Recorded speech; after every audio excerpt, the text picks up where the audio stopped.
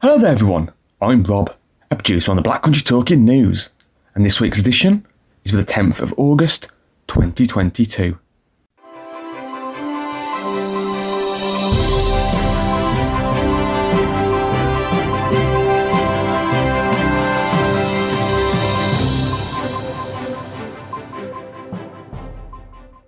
Hello and welcome to the Black Country Talking News, brought to you by the sight loss charity Beacon Centre. We're pleased to confirm that the Talking News is now available via Alexa. Once you've enabled the Talking Newspapers skill, all you need to do is play Talking Newspapers and ask for the Black Country Talking News. Our Talking News service is also available via the free Wireless for the Blind app. It can be found on the Beacon Centre website www.beaconvision.org/talking-news, as a podcast via services such as Apple or Spotify, or as a free CD. Simply contact Beacon Centre on 01902 880 111. We hope you enjoy this week's edition. Thank you, Christine. Speaking for us this week, we have myself, Rob, Mina, Roger, Christine, Liz, Nikki, Mike, Tony, Rosemary, and of course, Flashback Roger. In this week's edition, we have some local news in the Black Country, our weekly trivia quiz, news from West Bromwich Albion and Wolves, a Did You Know section from Flashback Roger, the weather, an appeal for befriending volunteers, information about filter glasses, an article about an award for VI innovation, a 10-day workout, information about Amazon's Alexa service and how it could help you, and rounding us off with a summer poem titled The Green Man. However, we start this week with our Guess the Sound question. I'm going to play a sound clip, and all you have to do is simply guess what it is. So, here's this week's clip. Have a think on that, and Mina will reveal the answer later alongside the usual quiz answers. We have now then, as always, some local news, brought us by myself, Rob, Ed, Liz, and first up, it's Christine. The region's green belt could be destroyed due to housing needs being wildly exaggerated, a leading campaign group has warned. The Campaign to Protect Rural England said the Black Country Plan was in danger of sparking an unnecessary building spree. It has urged councils to use new evidence to fight against the government's out-of-date estimates, which it has said have led to far too many homes being allocated to the 4 boroughs. Land has been lined up for more than 76,000 homes by 2039 in the Black Country Plan, a joint local plan detailing housing and employment schemes. This includes around 7,700 on Greenbelt sites, which can only be released for development under exceptional circumstances. But according to the Campaign to Protect Rural England, new analysis of census data shows the stated housing need is far too high. It also said thousands of extra homes could be built on old industrial land and in town centres instead of on the Greenbelt. Peter King of West Midlands Campaign to Protect Rural England said, "We understand that councils need to build new housing to support local people, but the evidence shows they can build those homes and keep the countryside. We know that they are constrained by government's politically driven and out-of-date housing estimates, but with this new evidence, the councils can show the exceptional circumstances needed for Greenbelt release simply do not exist." The charity said claims of a shortfall of 28,000 homes had been wildly exaggerated, with census records showing the number of households in the Black Country in 2021 was 9,000 down on the figure used in the plan. Union members at West Midlands Metro are balloting on to whether to take industrial action after members decisively rejected Boss's latest pay offer. Tram workers have been embroiled in pay disputes with West Midlands Metro for months as they are fought for a higher wage. Crew with more than 12 months of service are currently asking for a wage of £27,000 and rejected an offer of £25,250 by 67%, in a ballot which concluded on Tuesday. Now union members are voting on whether they are prepared to take strike action, with an anonymous staff member saying, "A very large majority are insulted by this offer." Staff are extremely unhappy with the pay offer and terms that have been given to them and find them completely unacceptable. It comes just a week after a member of tram crew was attacked on the job and held in a headlock by an aggressive passenger. The ballot will go out on August 8th and will be open for 2 weeks. A leaked email from West Midlands Metro to its staff said, "I'm writing to confirm the results of the pay ballot and I'm disappointed to share with you that the outcome was a vote against the offer. However, it was pleasing to see that more colleagues were in favour of the proposal than in the previous ballots.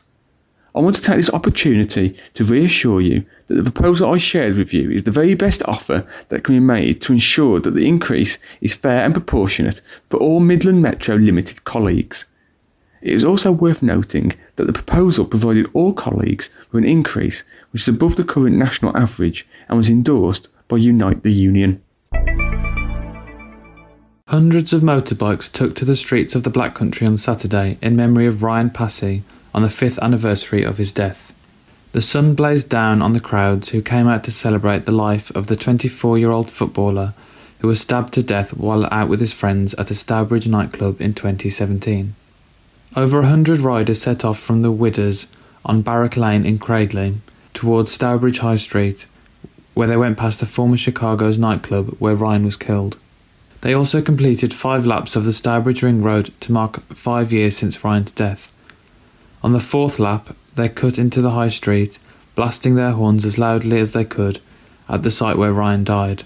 Ryan's parents, Gillian Taylor and Aid Passy, both rode on the back of motorcycles in shirts dedicated to their son, laying flowers outside the Chicago's nightclub at Ryan's memorial.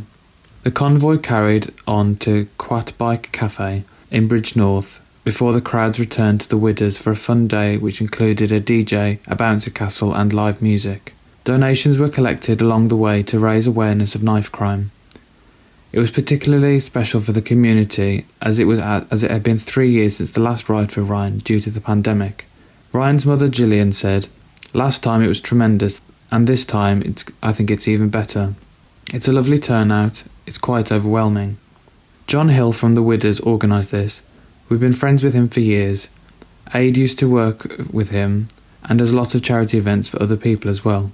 He just thought it'd be a nice gesture because we were trying to raise some money for the court costs and everything.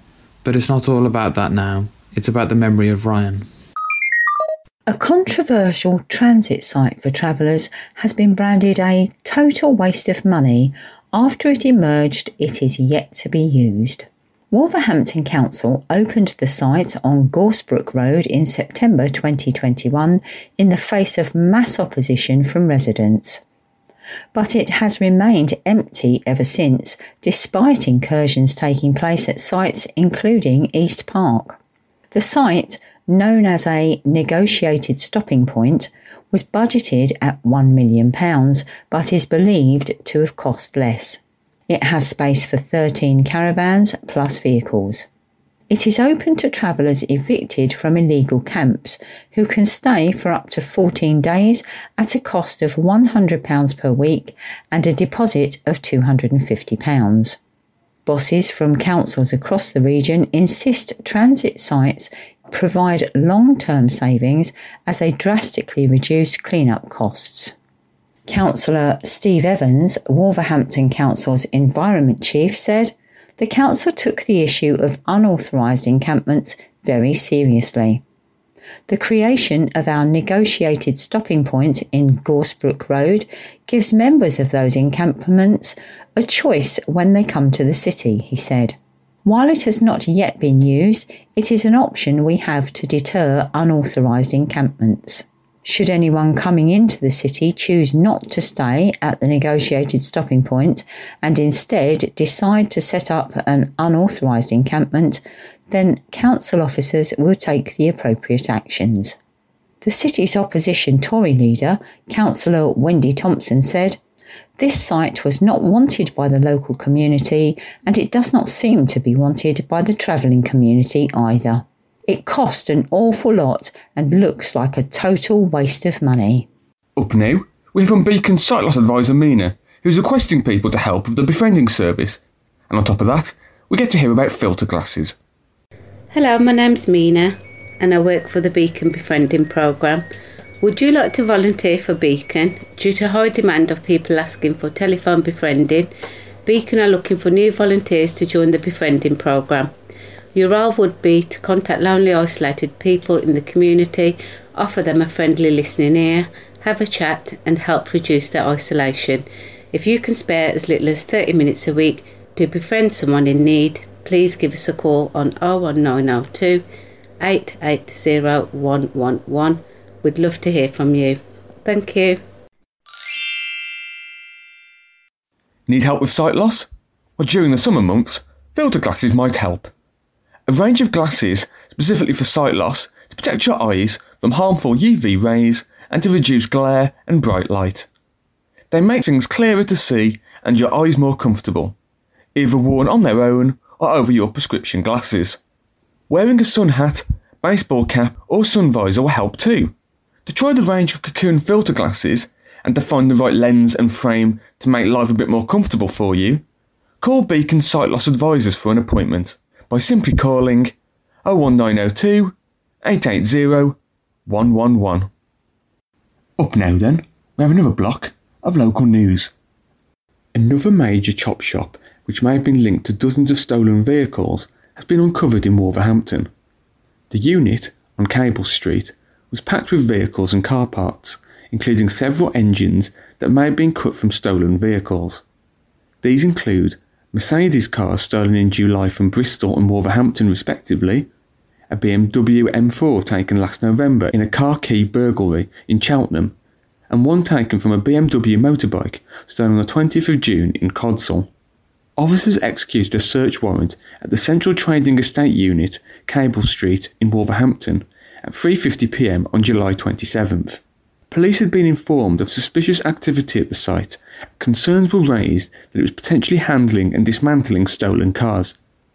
No arrests have been made yet, while officers continue to gather evidence at the unit and liaise with vehicle manufacturers to establish the identity of other seized parts.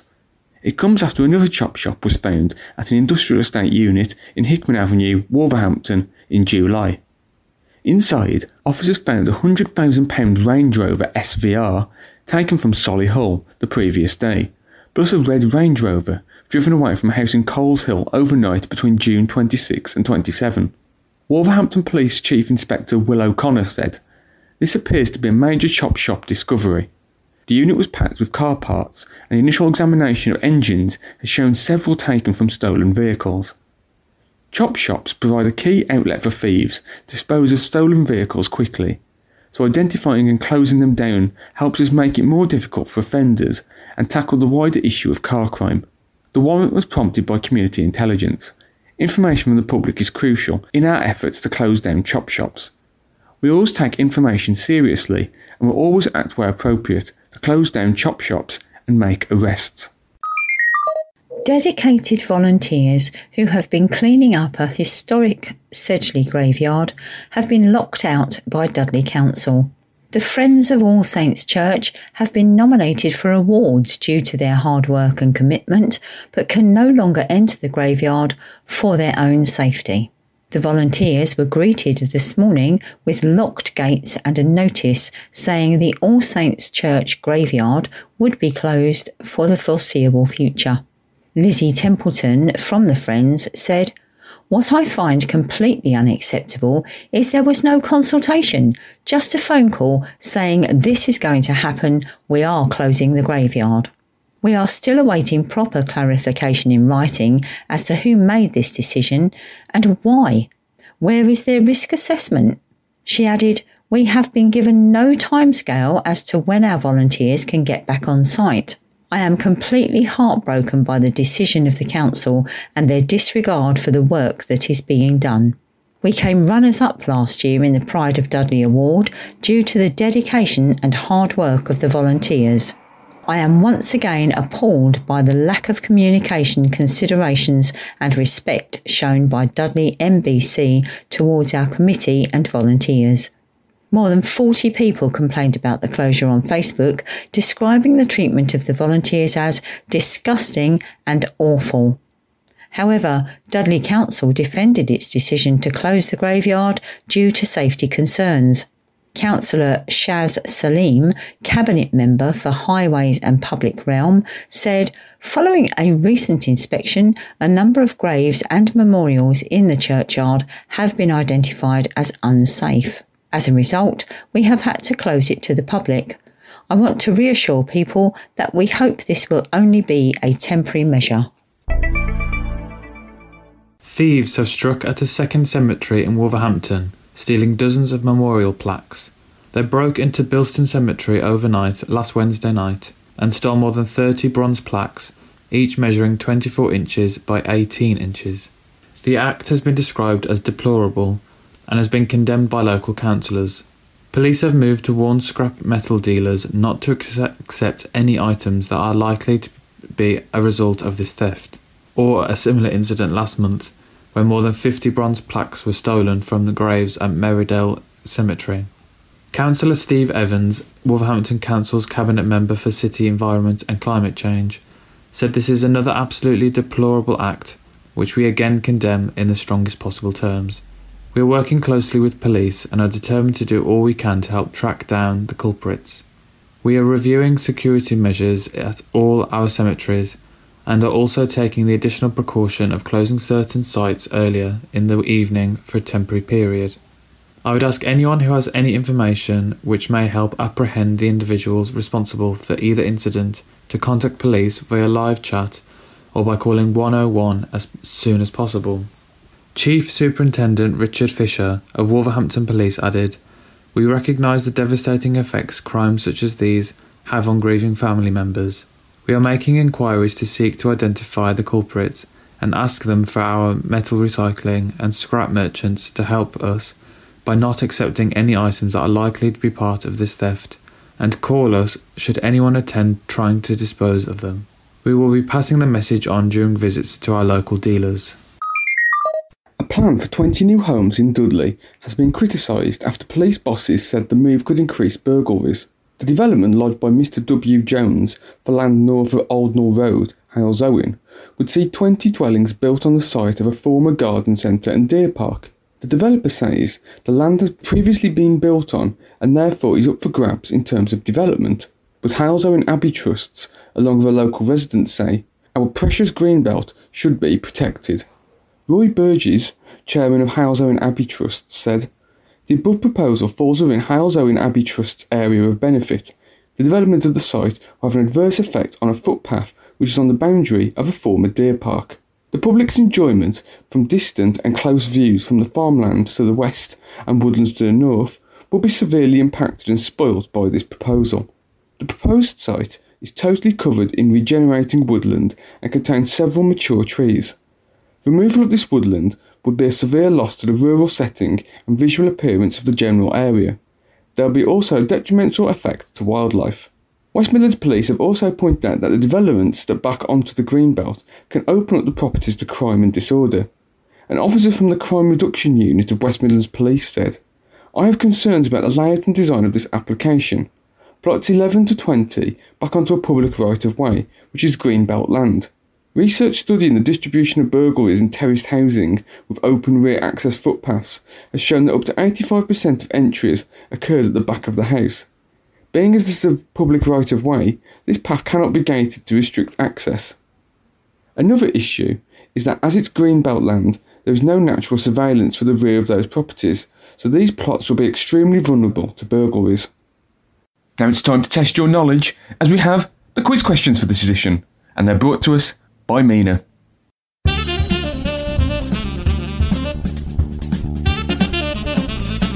Hello and welcome to this week's Flashback quiz. All the answers you need can be found later in Flashback Roger's Did You Know feature. But for now, here are your questions. Are you ready? Question 1. What was the ancient word meaning hospital? Question 2. What year did the Royal Hospital open? Question 3. What colour uniforms do Chelsea pensioners wear? Question 4. What was the size of the pensioners' old style of rooms? Question 5. What's the Navy's version of Chelsea pensioners called? And finally, question 6. How many female Chelsea pensioners are there currently? As always, I'll be back to reveal the answers later in the show. But for now, good luck! Thank you very much for those questions, Mina. Now we have another block of local news. And starting this one off, well, it's Muggins here. Dudley Council has received almost £4.5 million in government funding to improve borough roads after years of complaints from motorists about potholes. This year, the council will spend £10 million in total on highways, with improvements being made to the Stourbridge Ring Road this week. The £4.49 million for highways maintenance is from the West Midlands Combined Authority through the City Region Sustainable Transport Settlement Scheme. Council bosses are proposing to spend £2.6 million on improvements to major A and B roads through the borough. Another £1.1 million is to be spent on unclassified roads, with more than £400,000 on lighting and £330,000 on bridges. Councillor Steve Clark, Cabinet Member for Finance and Legal Services, said, "This investment from the government through the West Midlands Combined Authority is hugely welcomed. We know from residents how important it is that we maintain our roads in good condition. That is why we are pledging to make this a priority by spending £10 million this year to resurface roads and tackle potholes." Councillor Shaz Salim, Cabinet Member for Highways and Public Realms, said, "This extra cash will allow us to fund even more improvements to make it easier for our residents to get around the borough. I was pleased to see the latest progress this week with work we've managed to get done on the Stourbridge Ring Road." He added, "Residents of Dudley have asked for improvements and this is one of our priorities. I would like to say thank you to all our staff on the front line. Our operatives on the ground are doing an excellent job." Wolves season ticket holders have been receiving special gift boxes ahead of the new season, but some have been sent mismatched items. As a thank you, the club has sent out a presentation box this year containing a season ticket card, holder and a scarf. The scarves are supposed to match the stand in which the season ticket has been bought in. However, many have been sent the wrong one. One user on Twitter said, "Fantastic touch by Wolves, but we are in the Billy Wright and they have sent a South Bank box a scarf." Ryan Lester said, "We are often quick to criticise, even though it's mainly with good reason. However, when good things happen, it's important to acknowledge them. This is one of those occasions." But Barry Smith replied, "It is a nice touch, but my scarf's got North Bank on and I'm in the South Bank." Worse than getting the wrong scarf though, some fans in the Sir Jack Hayward stand have been told they won't receive theirs for another 4 to 6 weeks. Carol Jones said, "Had my new smart card but no scarf. Just a letter apologising, saying I would receive it in 4 to 6 weeks." The letter reads, "All season ticket holders are this season having a unique gift specific for the stand they sit in. Unfortunately, we have had a slight delay with some of gifts for the Sir Jack Hayward stand. You will receive your gift separately within the next 4 to 6 weeks. Apologies for the delay with the gift and thank you again for your incredible support and commitment to the club." Historic buildings and open spaces in Dudley are in line for a major overhaul as a part of a £20 million plan. Buildings which have stood empty for decades in Dudley could be redeveloped in accommodation under the Levelling Up Fund bid. The plan also includes breathing new life into the in-hedge gardens, which will link the town centre with St Thomas Quarter. The blueprints were submitted to the government by Dudley Council this week. Councillor Simon Phipps, Cabinet Member for Regeneration and Enterprise, said, "This is a major scheme which will not only breathe new life into that important part of the town centre, but will also create vital links with the High Street and create much needed accommodation. I am pleased we've been able to draw up this bid for round 2 of the Levelling Up scheme rather than waiting for a future round so that we can build on the regeneration momentum in the town." Dudley Council declined to confirm which buildings will be involved in the plans. The bid has been backed by Dudley North MP Marco Longi, which is one of the key conditions of the scheme. This scheme was originally planned for a future round of the Levelling Up Fund, but Regeneration bosses have said they were keen to maximise the momentum from the £1 billion of developments already gathering pace in the town. It is this latest bid submitted by the council to the government, along with a £20 million college development and town centre improvements in Hales Owen, and major improvements to the road network in Lye, and improvements to pedestrian access. There is also a bid for Dudley South, which includes a major new college development and improved cycling and pedestrian links into the town. The outcome of the bids will be announced in the autumn, and plans will be subject to normal planning consents being granted. Wolverhampton has been named as the place where learner drivers are least likely to pass their test. Research by Bill Plant Driving School ranked the city as the place with the worst pass rate between April 2021 and March this year. Nearby Dudley coming in 6th, whilst Birmingham appeared in the bottom 10. According to the research, Wolverhampton has an average pass rate of 37.2%, with males having a higher pass rate than females at 39.6% compared to 34.3%. Experts also found that for every 100,000 residents, there are 113 approved driving instructors and 24,097 provisional licence holders, while also reporting 376 road accidents across the city during the last year. Tom Hickson, head of instructor support at Bill Plant Driving School, said, "Learning to drive is not only a pivotal moment in your life, but can also be extremely nerve-wracking. Driving experiences can vary depending significantly on the road you're travelling on, so understanding the differences can be helpful."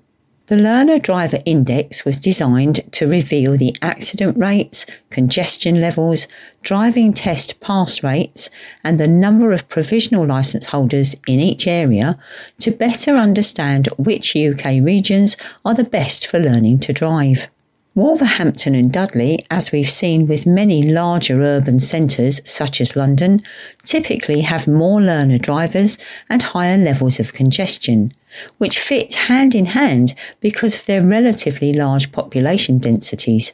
In terms of pass rates, the spiral roundabouts in these areas are especially challenging, alongside faded road markings, and there are far more pedestrians to look out for due to the sheer volume of people and side roads. While Wolverhampton and Dudley scored low across the board, this isn't to say that learning to drive here is off the cards though. With plenty of practice and confidence, you're bound to gain the freedom driving brings you. A police appeal has been launched to find 10 people after chaotic scenes erupted at a Stourbridge vs Hales Owen Town match. The game took place at Stourbridge War Memorial Athletic Ground on the evening of Thursday, July 21st, and saw disorder between both sets of fans, resulting in at least 3 people being hurt. Flares were launched between fans and onto the pitch. Drink containers were reportedly thrown, and there were unconfirmed reports of someone with a knife. Due to the disorder, it was decided the fixture should be abandoned at around half-time.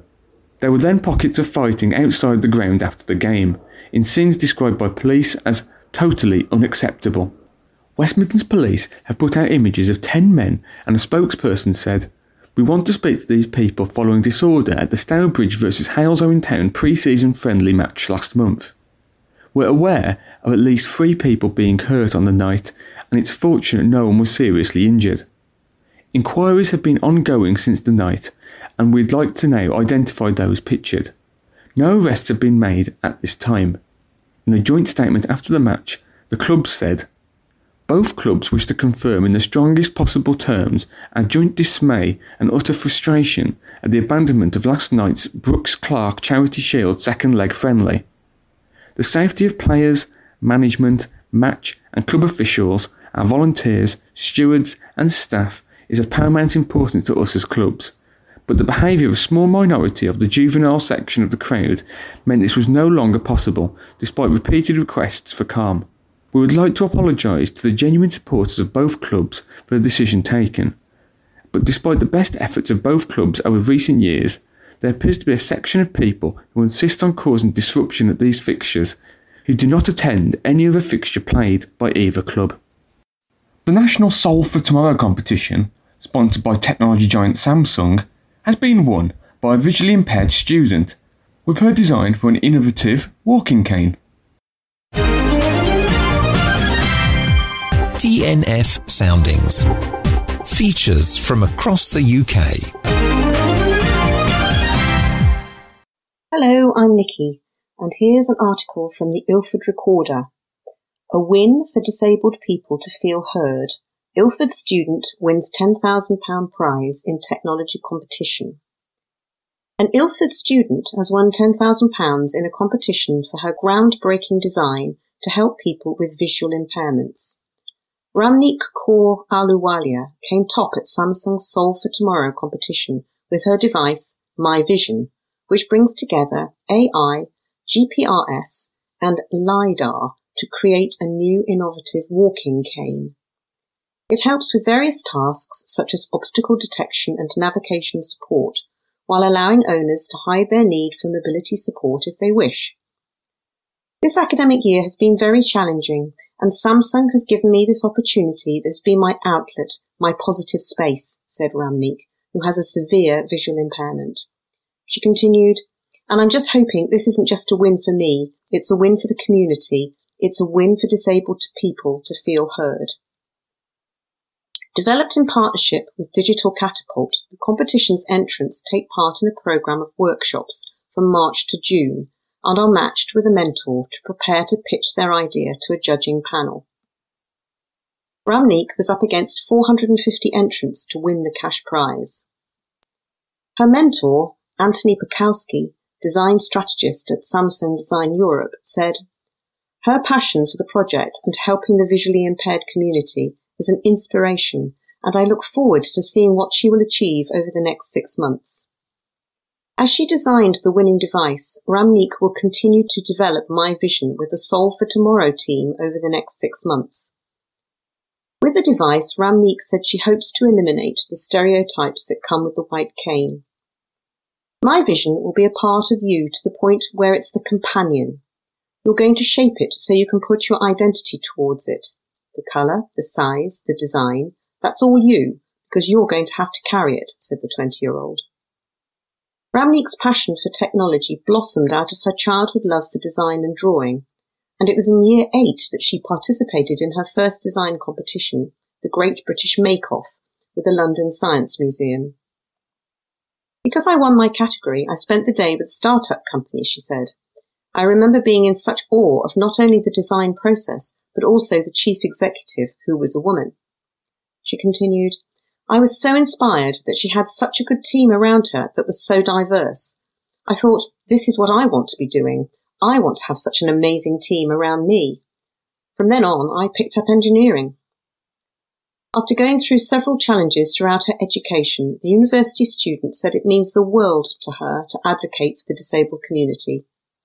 She has previously spoken to MPs, volunteered at the Thomas Pocklington Trust, and as a consultant for STEMET's Youth Brand Accessibility. I know what's happened to me has happened, but I can't let that happen again for the next disabled person. The amount of advocacy you have to do just to try and get the bare minimum of support is a lot.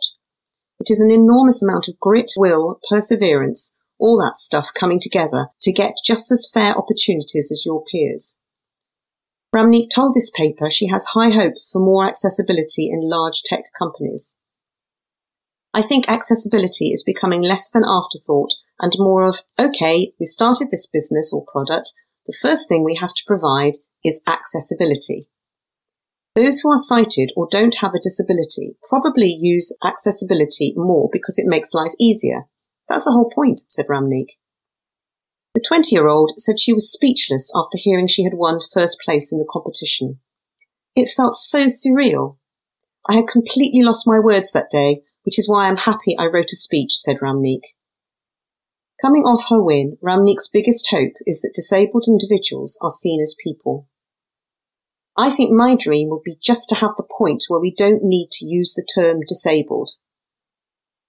The Solve for Tomorrow competition is in its second year in the UK and asks young people between 16 and 25 years old to submit their ideas on key themes, including sustainability, social isolation, education and diversity, and equity and inclusion. Sophie Edgerly-Harris, Head of Corporate Social Responsibility at Samsung Electronics UK, said, Solve for Tomorrow was created to encourage and excite the youth of today by helping develop and nurture their ideas using the latest tech to tackle the most pressing societal issues. DNF Soundings. Now we've got our final block of local news for this edition, and starting us off, we first hear Ed. A Black Country butcher has reopened the famous Marsh and Baxter Butcher's shop in Brierley Hill High Street. Lee Eccles, who has been in the butchery trade since the age of 14 and has run the meat and deli stalls on Brierley Hill Market since 2019, has now taken on one of the region's most famous historic butcher shops. The prominent red brick building near the Five Ways Junction in Brierley Hill High Street has largely been empty since Walter Smith moved out some years ago. Prior to Walter Smith, the building was home to one of the two shops in the town that carried the famous Marsh and Baxter name. Marsh and Baxter not only being famous for their shops, but also for their Wiltshire bacon, sausages, pork pies and York hams, for which they held the royal warrant and sold to Harrods. Mr. Eccles said, I'm so excited to be reopening such an iconic shop on the high street, turning it back into what it was always meant to be, a traditional butcher's shop. Our aim is to sell good quality products and to give the people of Brierley Hill and surrounding areas what we like to call VFM, value for money, and I'm so proud that we will also be doing our bit for the high street and local heritage. Councillor Adam Davies, councillor for the Brierley Hill ward, said, It's fantastic to see Lee bringing the historic shop back into use, and locally we're especially pleased to see it reopening as what many of us think is as a proper shop. Marsh and Baxter was such a big name in our town and right across the region, so it's great to see that heritage live on in Lee's new shop. I really want to wish Lee, Corina and all of the team the best of luck with their new venture. The crew of a Lancaster bomber plane that crashed during the Second World War in Wednesfield have been immortalised on a new housing development. Wolverhampton Council's housing development company, WV Living, has named the streets at its development, the Marches, off Lakefield Road, Wednesfield, in honour of the crew on the plane that crashed nearby, killing everyone on board. The roads on the site pay tribute to the memories of Lancaster pilot Bernard Hall, flight engineer Ronald James O'Donnell, navigator Reginald Henry Smith, air bomber Victor Francis Dobell Mead, wireless operator Gordon Leonard Rabbits, and air gunner Vincent Reginald Woodburn and John Alfred Sills. Operating out of East Kirkby, Lincolnshire, the plane came down on the evening of May 17, 1945, 9 days after Victory in Europe Day or VE Day. Councillor Bhupinder Garkell, Wolverhampton Council Cabinet Member for City Assets and Housing, said, This is a fitting tribute to those heroes who defended our nation. It is an honour to be able to keep their memory alive at the Marches, ensuring their service and commitment to duty will not be forgotten. Ray Fellows, founder of the Wednesfield History Society, said, With the Lancaster Memorial and now the newly built roads on the Marches estate being named after the crew of the Lancaster, together they give us a lasting piece of history that will never be forgotten. Members of the crewman's family, ward councillors and the Wednesfield History Society attended a memorial event at the site. Barry Mead, the son of air bomber Victor Francis Dobell Mead, unveiled the street named Victor Mead Drive in honour of his late father. A Black Country home brewer is celebrating after his latest beer was a winner at the Great British Beer Festival. Stuart Betts of Bramble Green, Dudley, brews in a brew shed in his back garden. He entered I Hate Silica Finnings, a Dragonfly Summer, in the first homebrew competition that the Campaign for Real Ale has held. His 4.2% blonde ale won the Pale Ale category, which was one of 12 categories to reach a final, which was eventually won by Stephen Folland's Doggy in the Woods, a a 16.1% strong state. Stuart, a 54-year-old service and repair engineer for catering equipment, said, "He was delighted to have won. I'm on a roll. I also just won a home brewing competition in Ipswich for my 6.4% West Coast IPA for the second year in a row," he said. Stuart is the chairman of the Dudley and South Staffordshire branch of CAMRA and co-coordinator of the 40-strong Midland Craft Brewers. He has won a brew day at Adnams Brewery in South Wales as a part of his prize from the Great British Beer Festival. Stuart, who is married with 2 sons, began brewing 4 years ago. He's planning to move into commercial brewing and is setting up Ickle Brew to produce keg and cask ales. He hopes to be able to have one of his beers on the taps for the Dudley Winter Ales Fair, which the branch is running in Dudley Town Hall from November 24th to 26th. Around 200 vehicles were exhibited across 6 stations alongside the Engine House Visitor Centre in Highley over both Saturday and Sunday in the bright sunshine. And it proved to be a hit with people, with the Heritage Railway marking its biggest pre-booked ticket day of the year for a normal running day, excluding major events. Kelly Downey, events coordinator for Severn Valley Railway, said it was a great day for both the railway and for visitors across the 7 sites, including Bewdley, Arley, Highley and Hampton Load stations. And we didn't just have cars on display, we had motorcycles, bicycles and some vintage tractors, she said. And the cars and motorbikes and tractors were from around the 1920s to the 1980s, and we had some steamrollers as well along the traction engines, which just looked quite majestic. Around at least 8 traction engines and steamrollers, along with several miniature steam engines, took pride of place outside Kidderminster Station on Station Drive, and around 9 vintage cars were displayed at the site as well, while around 20 cars were displayed at the station and in the car park of the Bewdley stop. Around 19 cars were on display in the yard at Arley station, whilst around 13 were showcased at the nearby Arley Arboretum after they offered to house the motors. Meanwhile, around 15 cars were displayed in the yard at the south end of the signal box at Highley, and another 14 cars displayed at the Engine House Visitor Centre. And at the Visitor Centre, children had the opportunity to build tracks and play with plastic trains, courtesy of Time Train UK, with a 25-metre miniature railway available for people to ride on for a small donation from the Portable Railway Club. A mixture of up to 13 motorcycles were displayed in the yard between 10 a.m. and 5 p.m.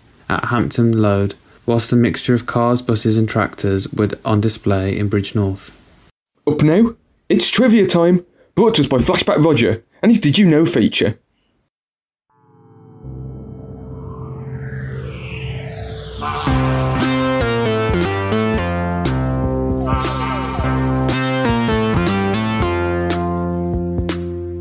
Hello again everyone. I watched a recording of this year's Chelsea Flower Show last week, held each year in the grounds of the Chelsea Hospital, home of course to the Chelsea pensioners. Now being inquisitive, as you know, otherwise known as nosy, I just had to find out a bit more about this fine institution. Now then, did you know that the Chelsea Pensioners of the Royal Hospital Chelsea is a retirement home and nursing home for some 300 veterans of the British Army, founded as an almshouse, which is the ancient sense of the word hospital. The Royal Hospital opened its doors to the Chelsea pensioners in 1692 for the relief and succour of veterans. Some of the first soldiers admitted included those injured at the Battle of Sedgemoor of 1685, and it's commemorated in Sedgemoor services on the M5 on the Somerset Levels near the site of the battle. The long scarlet coat is an icon of the Royal Hospital Chelsea and is worn with pride by the Chelsea pensioners. However, many people do not realise that the pensioners wear 2 types of uniform, known fondly as scarlets and blues. Scarlets are worn for special occasions, and the blues are for everyday wear around the grounds and within a 2-mile radius of the hospital. Accommodation for Chelsea pensioners used to be a private room each measuring just 9 feet by 9 feet, with little more than a bed and a chair. Very Spartan by today's standards, but must have been pure luxury for the 17th century.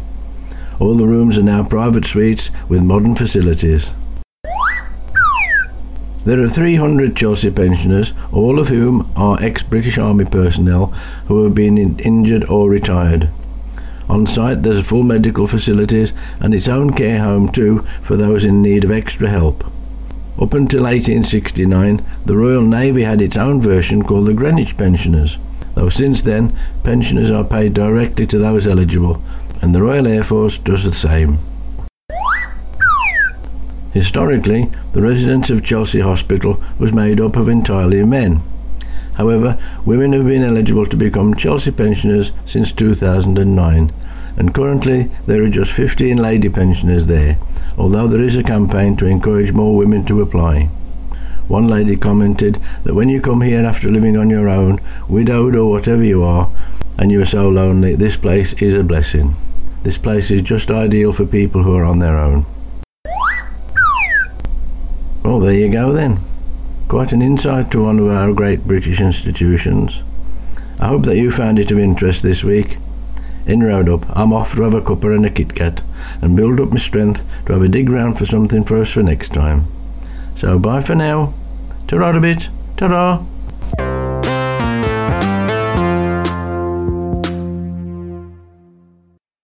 Cheers for that, Roger.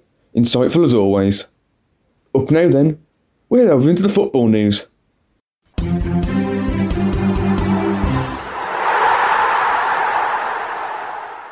Wolves threw away an early lead and fell to defeat on the opening day of the 22-23 Premier League season away at Leeds. A superb Wolves move saw Daniel Podence find the net inside 6 minutes after a lightning-quick start from the visitors.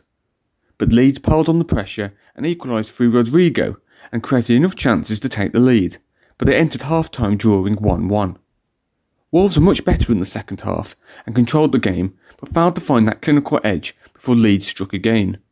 Brendan Aronson found the net from close range to send Ellen Rose into raptures, although there was a suggestion that it was Ryan Ait-Nouri's own goal. The visitors looked for a way back into the game, but flattered to deceive, as they tasted defeat on the opening weekend. Off the pitch, Wolves captain Conor Cody has completed a loan move to join Premier League rivals Everton. The 29-year-old, who grew up a Liverpool fan and came through the club's academy, has joined Merseyside rivals Everton on a season-long loan with an option to buy. Cody has fallen out of favour at Wolves after Bruno Lage moved to a back four this summer and favoured Nathan Collins and Max Kilman over him for the opening day defeat at Leeds. The centre-back now departs in search of game time with one eye on the World Cup in November, as he hopes to make Gareth Southgate's England squad. Meanwhile, Wolves have secured the £27.5 million signing of Valencia forward Goncalo Guedes on a 5-year deal. The 25-year-old has become Wolves' second signing of the summer after the £20.5 million capture of Nathan Collins, and adds significant depth and quality to the attacking areas.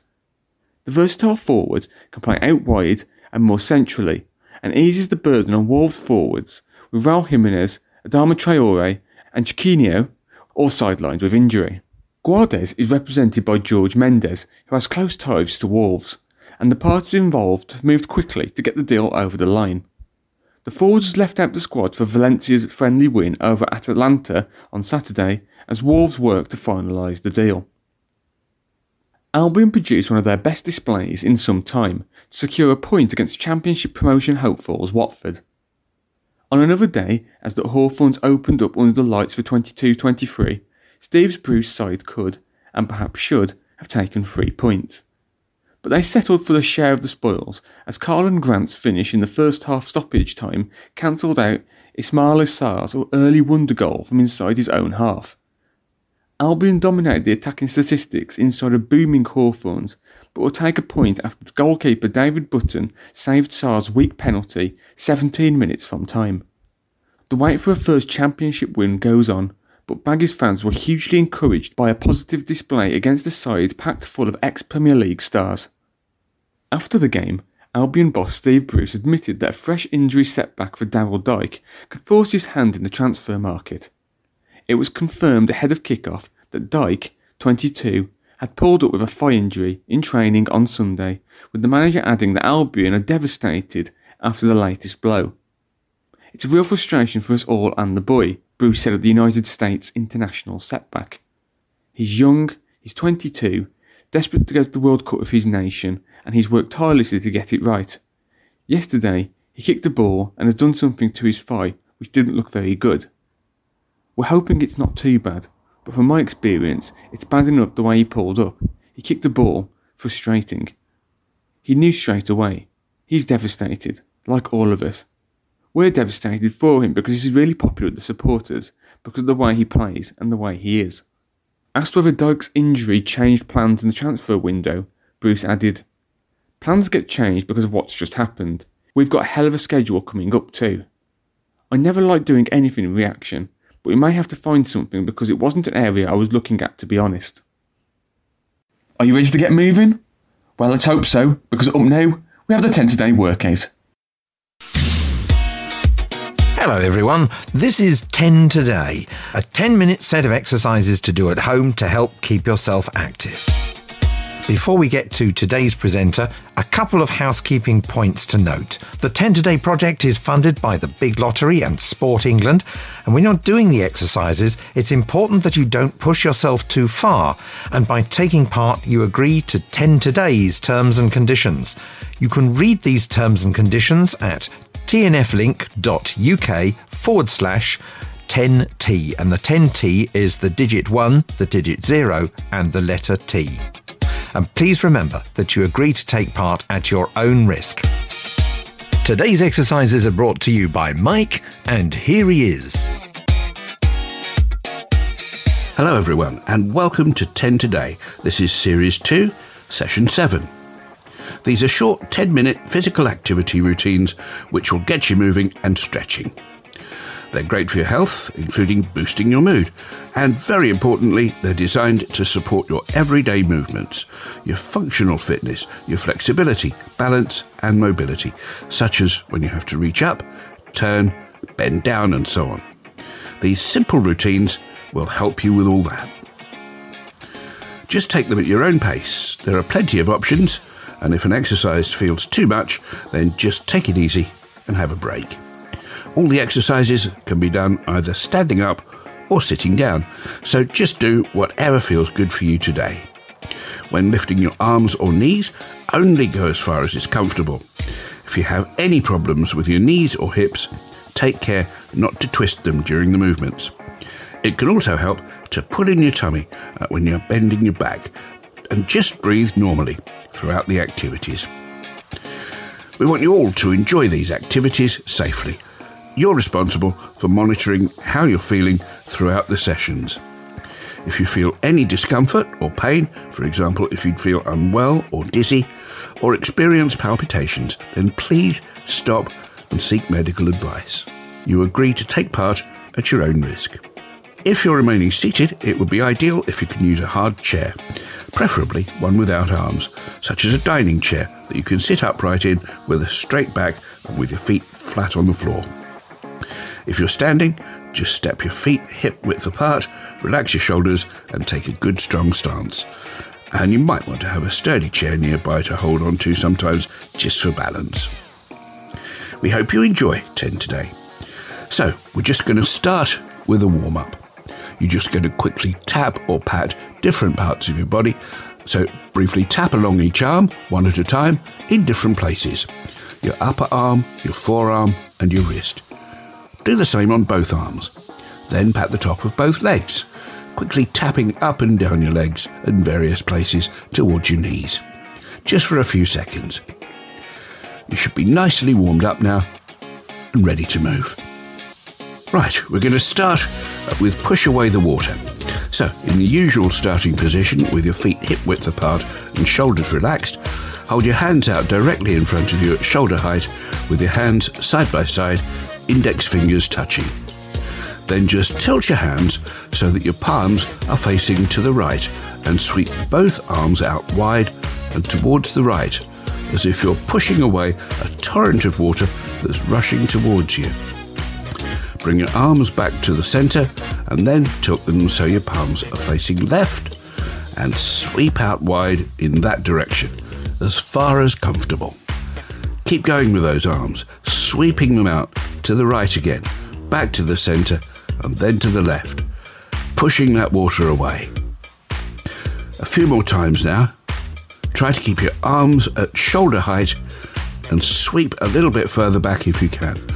This is great for your arms, shoulders and chest.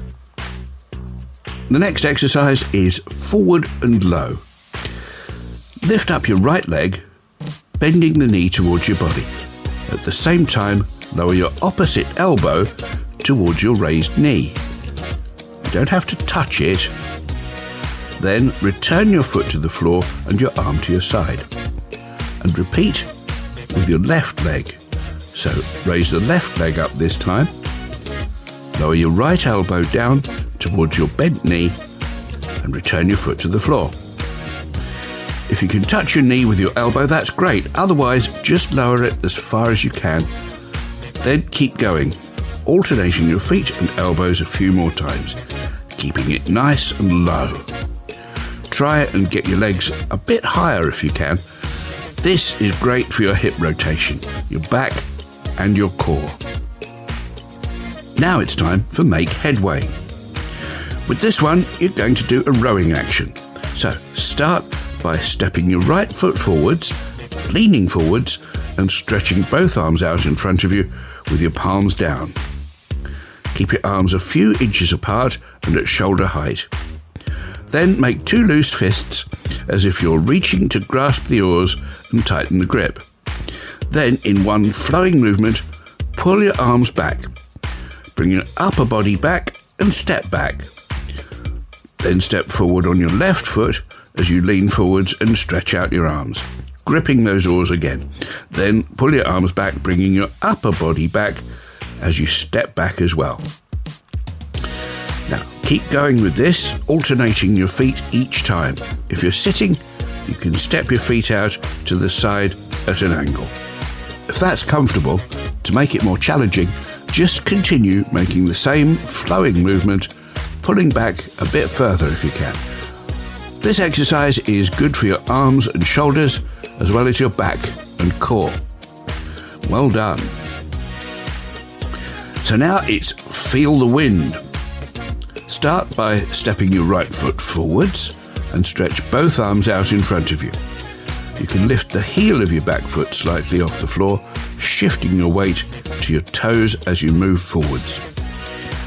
Open your arms out wide, reaching up and to each side to open your chest.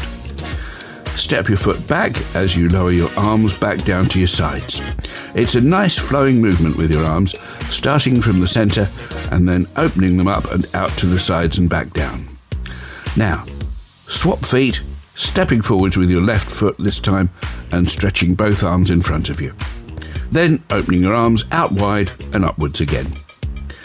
Keep going for a few more times, just alternating your feet from left to right. You can try to sweep your arms a bit higher and a bit lower if you can. This is great for your arms, legs, shoulders and balance. Now we're going to reach for the stars. Push both arms straight above your head and with your palms facing forwards. At the same time, rise up onto your toes. Then lower your arms and feet back down, bend forwards and sweep both arms slowly from side to side in front of your legs. Then straighten up, arms back by your sides and start again. So, raise both arms above your head and go up onto your toes. Lower your arms and feet, bend forwards and swing those arms in front of your legs. First to the left, then to the right. And straighten back up again. Let's do a few more of these. Try reaching a bit higher and sweeping a bit lower if you can. This one is good for hand-eye coordination and also helps with your balance and your core. That's great. Well done. Next up, it's Strike of the Serpent. This is a martial arts type movement using the arms. So start by bending your elbows and raising your fists in front of your chest, as if you're about to start sparring. Then just punch your right arm out directly in front of you. Pull it back towards your body, Then punch it out at an upwards angle this time and pull it back. Now, change arms and punch out with your left fist. Pull your arm back and then punch out again at an upwards angle. Keep going, swapping those arms to punch your fist out to start with, pulling it back and then angling it up with a punch.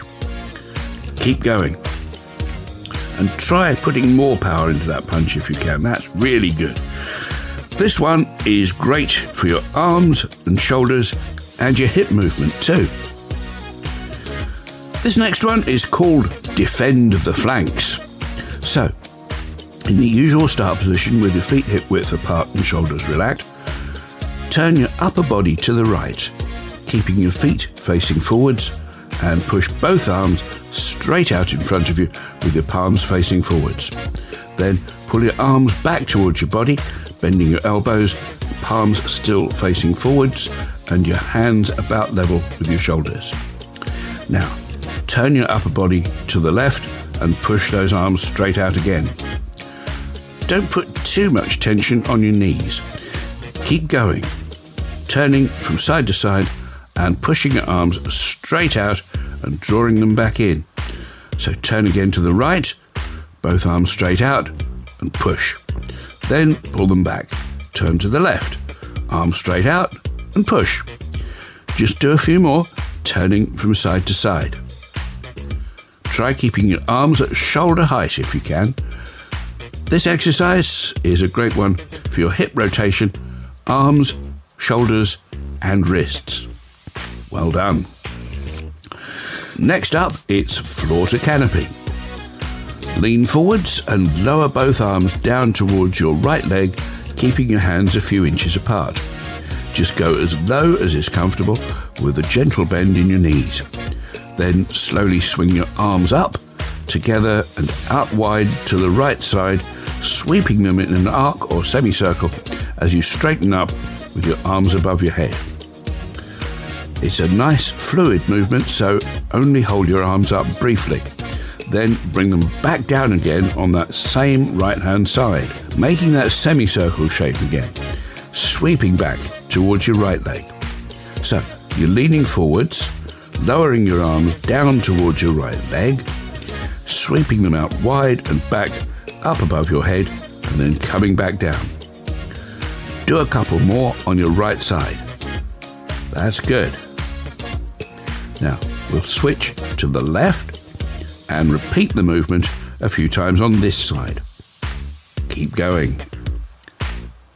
Try to reach a little bit higher and a little bit lower if you can. This is another great one for your arms, shoulders and chest. Now, time for our last exercise for today. It's jumping jacks. You might remember jumping jacks from the playground, but happily our version is a little bit more sedate. Just stretch both arms straight out to each side, in line with your shoulders, and at the same time, reach your right foot forward, tapping your toe on the floor and lifting your heel slightly. Then step back and lower your arms back to your sides. Do exactly the same again, this time reaching forward with your left foot, tapping the toe and pointing your arms straight out to each side. Step back as you lower your arms. Just keep going for a few more times, alternating your foot from left to right, lifting those arms as you step forwards and lowering them as you step back. Try to keep your arms straight if you can. This exercise is really good for your balance and your core, as well as your legs and arms. And that's it. We're just going to finish with a quick shake to cool down. So raise both arms above your head towards the ceiling and just briefly wave your hands and arms in the air. Then lift one leg slightly from the floor if you can, shake it out in the air for a second or two, raise the other leg and shake that one out as well. Or you can just shake your upper body instead. And that's the end of today's 10 Today session. Great work, everyone. We hope you enjoyed it. Doing 10 Today just 3 times a week can have positive benefits for your physical health and improve your well-being too. It's short, it's fun, and you'll simply feel better. So do keep going. Up now, we're to hear what the weather has in store for us. Brought to us as always by Mina.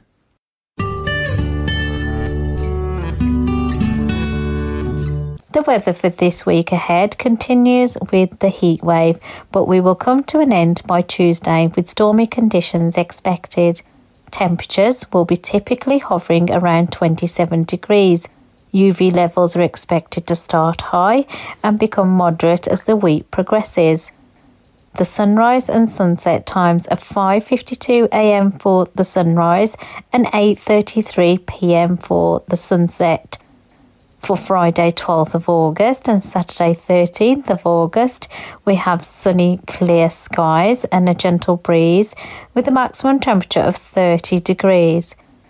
For Sunday 14th and Monday 15th of August, we have sunny intervals and a gentle breeze with a maximum temperature of 27 degrees. On Tuesday 16th of August, we have light rain and a gentle breeze with a maximum temperature of 24 degrees. For Wednesday 17th of August, it's sunny intervals and a gentle breeze with a maximum temperature of 23 degrees. And for Thursday 18th of August, we have thundery showers and a medium wind with a maximum temperature of 23 degrees. So that's your forecast for the week. As always, enjoy the weather. Up now, we hear about how Amazon's Alexa service can help people with sight loss. Going online can become a very big challenge if the sight isn't anymore what it used to be. We can't assume that everyone who is partially sighted or blind can use the internet in the same way as a sighted person would. Alexa, what's the time?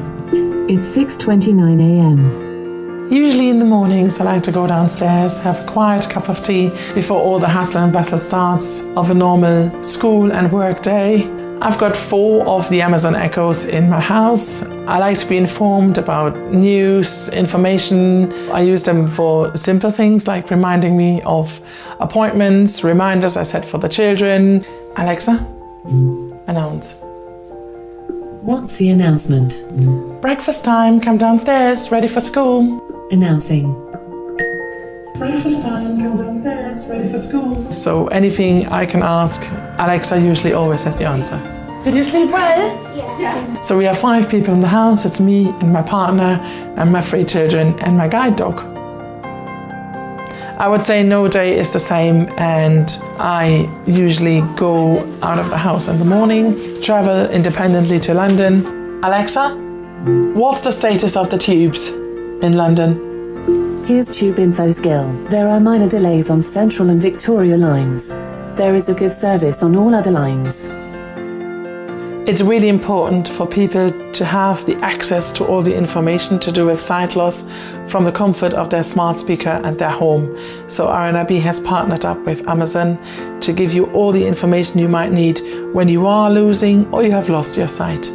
Alexa, what assistive technology do blind people use? According to the Royal National Institute of Blind People, assistive technology enables someone with a disability to access information or mainstream technology independently. Since owning these Amazon Echo devices, it helped me to lead an independent life. I don't feel disabled, I feel enabled and empowered. And all of a sudden I feel that life is that independence I crave for. Amazon Echo, in collaboration with the RNIB. Have you done any good at the quiz this week? Well, now's the time to find out, as we have the quiz answers. Hello, and here are your answers for this week's flashback quiz. Are you ready? Question 1. What was the ancient word meaning hospital? Answer: Ames House. Question 2. What year did the Royal Hospital open? And the answer here is 1692. Question 3. What colour uniforms do Chelsea pensioners wear? And the answer here is scarlet or blue. Question 4. What was the size of pensioners' old style of rooms? And the answer here is 9 foot by 9 foot. Question 5. What the Navy's version of Chelsea pensioner called? And the answer here is Greenwich pensioners. And finally, question 6. How many female Chelsea pensioners are there currently? And the answer here is 15. How did you do? Great, I hope. But if not, there's always another chance to have a go next week. Now, did you get the answer to this week's Guess the Sound question that Rob asked at the start of the show? Here's one more chance to hear it before I tell you the answer. The sound you just heard was a recording of someone opening a ring pull on a can. Now, to end this week's edition of the Black Country Talking News, we have a poem celebrating the summer that is titled The Green Man. TNF Soundings. Features from across the UK. Poetry now, with former South Yorkshire and now Cornish resident Alan Shepherd, to whom our thanks for this rhyme about an encounter with the Green Man in what Alan calls his poem for Beltane, a word likely referencing the Celtic sun god Belenus and celebrating the arrival of summer.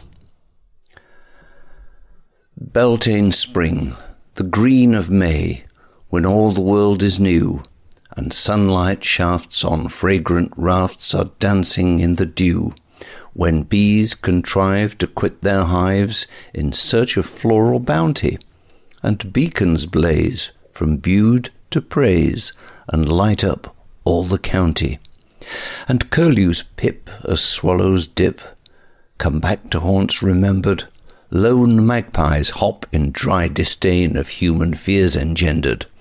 John Barleycorn has been reborn, though ploughed into the earth, a new lifespan, as the Green Man, the cycle of rebirth. I climbed the lane between two hills, there was no cause to think. To my left, proud Trencombe's boulders, to my right, the sheep on Trink. The day burst with the joy of spring, and a tingling breeze upon. I felt a sense of timelessness, the world was at its ease. On both sides of the hedge billowed, with green of every hue. Then, in a second out of time, I saw the strangest view. A figure in the hedgerow, a man, relaxed and calm. His limbs hung loose, and on his face a smile of ageless charm. His plaited hair was leaves of green. His beard, as I could see, was fronds of twisted twigs and grass. His hands gnarled like a tree. And all was green about him. He was young and he was old. He froze me with a timeless stare and looked into my soul. I blinked and he had vanished. Green leaves replaced his face, his arms now looping branches, and of his legs no trace. But in that second's second I knew what I had seen. On a Cornish lane in Beltane I had met the man in green. And I have read No Time, the move from death to birth. The thinnest veil divides two worlds, and magic rules the earth. And sex and sensuality are divorced from guilt and sin, and young men hand out garlands, their sweethearts' hearts to win. And mountain ash stands for the love in spring they hope to capture, a vibrant aphrodisiac, awaking nature's rapture. Life is not an exercise, we must make time for play. Dark winter, tired down the soul, reflects our life today. We need Beltane, as earth needs sun. Our spirits cry for mirth, light-hearted bliss, a touch, a kiss, the pleasures of the earth. The Green Man showed his face to me. He slipped through time and space. He sprang up from the underworld, then vanished without trace. But in that second's second, I knew what I had seen on a Cornish lane in Beltane, I had met the man in green. TNF Soundings.